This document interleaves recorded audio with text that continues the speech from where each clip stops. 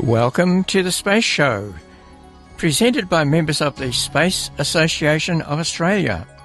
Hello, I'm Andrew Rennie. On this evening's The Space Show, NASA, the National Aeronautics and Space Administration, is 65 years old, and we trace its first decade in word, poetry and song as we set the groundwork for the Artemis 3 lunar mission we will discuss next week. Let's take a trip to the moon. Come on, let's go for the moon. I wanna go to the moon. Let's take a trip to the moon. When the Soviet Union launched the world's first artificial satellite, Sputnik 1, on 1957, October the 4th. Hey, that's the anniversary today, October the 4th. Space research and applications in the United States were the domain of the military and universities. After much negotiation, Congress passed an act to form a civilian space agency that would absorb the National Advisory Committee for Aeronautics. When the National Aeronautics and Space Administration came into being 55 years ago, on 1958, October the 1st, no one realized that its acronym, NASA, NASA, would become a worldwide household recognized brand to the extent that it's quite common to see Australians walking the streets wearing T-shirts wearing the agency's logo. Even before NASA came into existence, President Eisenhower had decided the new agency, and not the Air Force, would have the job of placing a man into orbit. The Air Force had coveted that role for many, many years. By the time NASA opened for business in October the 1st, the basic design of a manned capsule was complete. The first NASA administrator, Keith Glennon, on seeing the design, simply said on October the 7th, "Let's get on with it." And on 1958, December the 17th, it was officially announced as Project Mercury. Well, we've got here a documentary which was issued with a Hasbro Mercury space capsule toy. So if you had bought the toy, you could hear this introduction to the manned Mercury space flight. Welcome to Manned Space Exploration. Your Hasbro space capsule closely resembles a spacecraft. First in a series of manned space flights by the United States. Mercury's primary purpose was to launch an American astronaut into orbit around the Earth and then return him safely. This feat was successfully accomplished on February 20th, 1962, when John Glenn Jr. and Mercury's Friendship 7 completed a 3-orbit flight. The actual Mercury spacecraft is 6 feet in diameter and 9 feet tall. Sitting in a special form-fitting couch with his back toward the large base of the spacecraft, the astronaut faces a complex instrument panel. Your space capsule has a control panel much like the real one. As you can see, there are many dials, lights, buttons, clocks, and switches. All are important to the success of manned space exploration. As you will hear during spaceflight, the astronaut is able to communicate with the Launch Site Control Center, now known as Cape Kennedy, Florida, and also with each ground station as he orbits. In order to easily place your astronaut inside the capsule and fasten his seatbelt, your spacecraft has a large sliding window. This sliding window does not exist in the real Mercury space capsule. The actual spacecraft has a small hatch or opening through which the astronaut must crawl. His only view of the outside is seen through a small window or through his periscope. The astronaut enters the spacecraft 2 hours before blastoff time. This 2-hour period is used for checking and rechecking the space capsule's instruments and equipment. Later you will hear part of the countdown. As the countdown ends, the Atlas, with the Mercury payload on top, blasts off. About 5 minutes after blastoff, the spacecraft separates from the Atlas, and small jet rockets turn the spacecraft around, blunt nose first. The orbit is about 100 miles high, and the capsule's speed is approximately 17,500 miles an hour. Friendship 7 made 3 orbits of the Earth. Each orbit took 90 minutes. Near the end of the 3rd orbit, 3 small retro rockets, facing forward, were fired to slow the capsule down for its descent to Earth. If you listen carefully to the actual space communication, you will hear the astronaut confirm firing of the retro rockets. As the spacecraft speeds toward Earth, pressure of the atmosphere generates heat up to 3,000 degrees Fahrenheit on the heat shield. At 20,000 feet and 10,000 feet, parachutes are let out to slow down the descent to Earth. Again, listen carefully and hear the astronaut describe the parachute as he views it from the spacecraft. The Mercury space capsule always lands in the ocean, where the United States vessels and helicopters wait for the splashdown. The name Steelhead, heard on this record, refers to a Navy ship heading for the recovery of both capsule and astronaut. With helmet, one-piece suit, boots, and gloves, your Hasbro astronaut is dressed in a spacesuit similar to all astronauts. Now to the actual excerpts of blastoff, spaceflight, and splashdown. 10, 9, 8, 7, 6, 5, 4, 3, 2, 1, 0.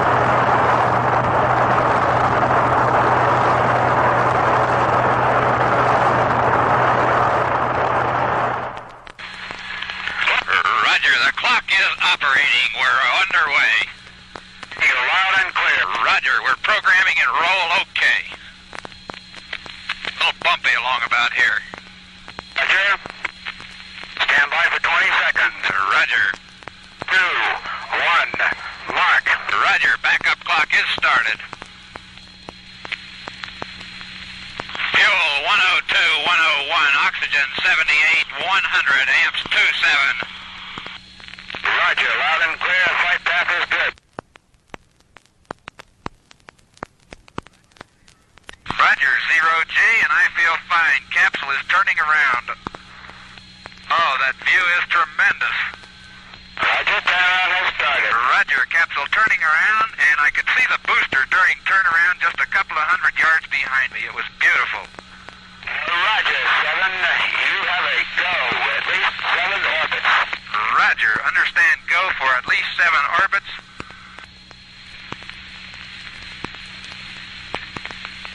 This is Friendship 7. Can see clear back a big cloud pattern way back across toward the Cape. Beautiful sight. Roger, still reading you loud and clear. Next transmission, Bermuda. Roger, understand next transmission, Bermuda. Capsule did damp okay and turned around. Scope has extended okay. Taking off the filter I had on it before launch. 3, 2, 1, fire. Roger. Retros are firing. Yeah, baby. Are they ever? It feels like I'm going back toward Hawaii. Fire retro light is green. Roger, yeah. Roger, retros have stopped. Main chute is on green. Chute is out in reef condition at 10,800 feet and beautiful chute. Friendship 7 ready for impact, almost down. Friendship 7 getting close, standing by. Roger. There we go. Friendship 7 impact. Rescue aids is manual. Friendship 7, this is Steelhead. We have you visually. I'm closing now. Should be ready to effect recovery in approximately 4 minutes, over. Roger, 4 minutes to recovery, and my condition is good. Now, the Mercury project was followed by the Project Gemini, 2 people in space, Apollo, 3 people to the moon, Skylab, 3 people orbiting, and Space Shuttle, up to 7 or 8 people in orbit around the Earth. Well, now the 65-year-old space agency is working on Artemis. On this evening's The Space Show, we look first at NASA itself and then at some of the early Apollo missions. In the following 2 weeks, we will examine the plans for the Artemis landings on the moon. So here is William Shatner with a piece written by Ray Bradbury on why does NASA exist? NASA exist. Why do we exist? Why does life exist upon this strange and lonely planet? How did we arrive, and for what reason? An age-old question, one that each of us at one time or another has asked. Each time, the universe responds with silence. NASA stands before that silence and probes that mystery. We stand with NASA in response to the incredible miracle of impossible life on an insensate world. We move back to a moon that we wish we had never deserted. We move onward to Mars to establish a base, and then a community, and finally a miniature civilization on its enigmatic soil. All this will be done not as a technological feat, a military exercise, or as a display of human vanity. We do it because NASA has realized that the universe, which extends for billions of light years in all directions, is meaningless unless what?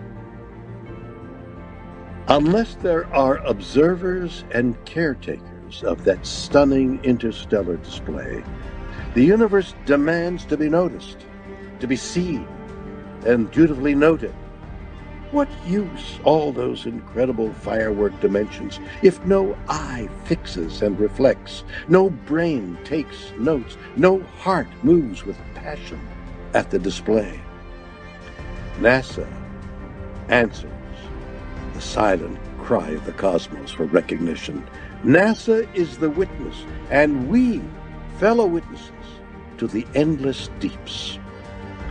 NASA's activities are our activities. The purpose of life on Earth is to see, to know, and to tell what the cosmos has to offer. Without us, human beings, without NASA, the universe would be unseen, unknown, untouched, a mindless abyss of stars asked to be discovered. So NASA, in the coming years, will be chief witness, and we, as fellow observers, celebrants to the cause, NASA and we have been given a job by genetic accident and surprise of crying low to an unsolvable territory. NASA and we do this to see, to know, and to prevail.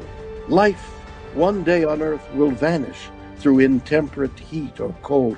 We prepare ourselves for the time of going away to other worlds, to other stars. Why? Because we love and value this life and living that has been given to us. Our obligation, and to see and know and try to understand. First then the moon, then threshold Mars, and one far future day to landfall some world adrift near Alpha Centauri. Can NASA do this? Can we run tandem with NASA and live forever, or 1,000,000 years, whichever comes first? We can. We will. We must. The thoughts of Ray Bradbury, science fiction writer, with as narrated by William Shatner. As we've noted, the National Aeronautics and Space Administration in the United States is intending to head back to the moon, and the Australian Space Agency doesn't want to be left out. And to that end, the Australian government has an agreement with NASA for a small Australian-made rover to be sent to the moon as part of its Artemis mission. The rover, which aims to launch in 2026, is part of the NASA Moon to Mars mission. The semi-autonomous rover will be used to collect lunar soil, more properly called regolith, which contains oxides. Using separate equipment that will be sent to the moon with the rover, NASA will aim to extract oxygen from the regolith. This would be a key step towards establishing a sustainable human presence on the moon, as well as supporting future missions to Mars. Now, 2 Australian consortia are currently working on early-stage concepts for the rover. The Australian Space Agency has launched a competition to name the rover. They want this rover name to be uniquely Australian and reflect the Aussie spirit, our Aussie ingenuity, and the excitement of this historic occasion. So, if you would like to name the rover, this is what you need to do. 1. Come up with a great name for the rover. 2. Explain why you think it is a good name for the rover. And 3. Enter these details at www.space.gov.au. So that's www.space.gov.au. If you can't remember that, if you just use your web search engine to go Australian Space Agency, and you'll no doubt be able to find it there. Now, the closing date for this competition is on October the 20th. After that date, the Australian Space Agency will create a shortlist from these submissions, and they will then put them to a public vote later in the year. So the date to remember, the closing date for entries is Friday, October the 20th of this year at 1 minute to midnight Australian Eastern Daylight Time. So be in to win. You're listening to 88.3 Southern FM, the sounds of the Bayside. Where we are celebrating the 65th anniversary of NASA. And NASA has interns. Internship is not a particularly well-known phenomena here in Australia, but it is in the United States. And they have interns at the Johnson Space Center, which is in Houston, Texas. And in 2016, they recorded this, Welcome to NASA.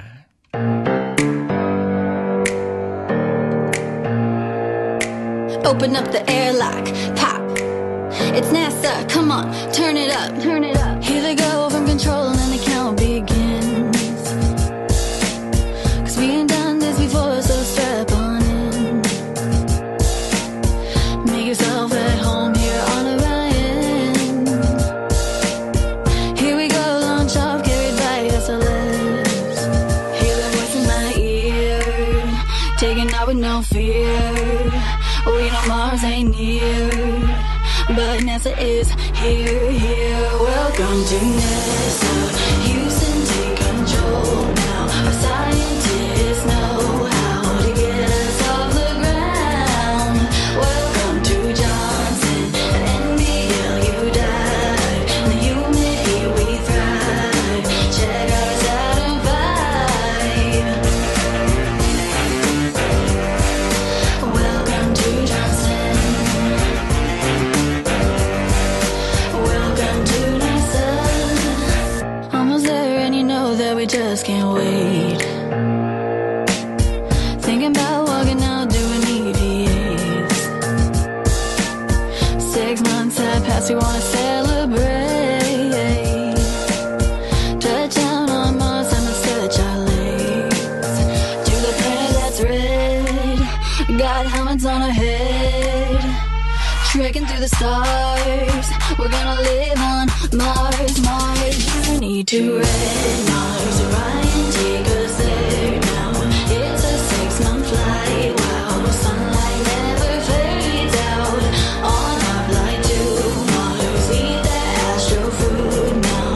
Space experiments out, fly that EVA out. Journey to red Mars. Journey to red Mars. To our new home, the sky, the rocks, the have. And our home is awesome, we got rovers out back.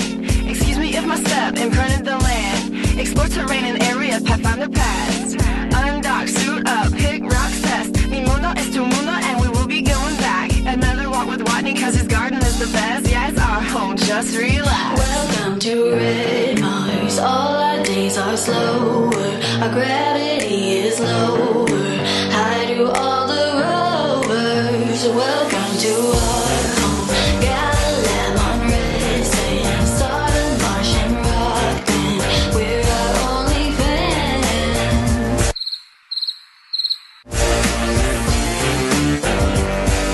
Welcome to our home. Welcome to NASA.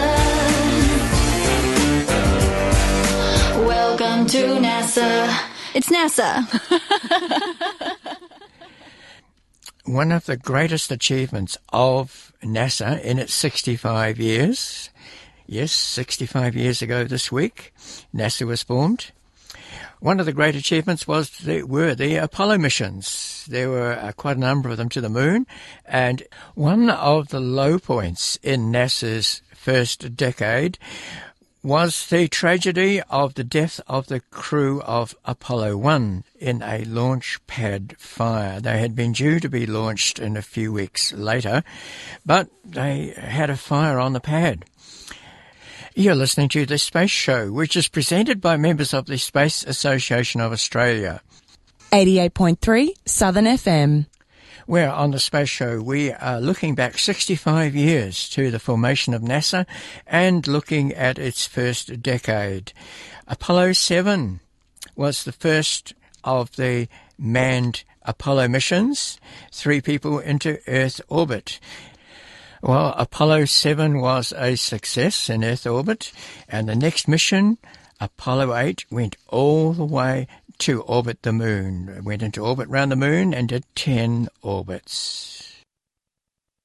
Hi, I'm Sasha Sagan, author of For Small Creatures Such as We, and this is The Crew of Apollo 8 by Elaine V. Emmons. Shall we call them poets for having observed on their earliest times around the moon that it seemed to be layered with a grayish white beach sand with footprints in it? Or geologists for having reported to us the 6 or 7 terraces leading down into Crater Langrenus? Or shall we call them some new breed of bird for having swiftly flown, weightless and unfearing and sharp-eyed, into the dark unknown? Yet words to tell of their skill and valiancy are as weak as water, and their return and being earthlings with us again are what most matter. This is The Space Show, looking at the first 10 years of NASA, which was formed 65 years ago. On next week's The Space Show, more about the Apollo missions and looking forward to the Artemis 3 mission. First landing on the moon in more than 50 years.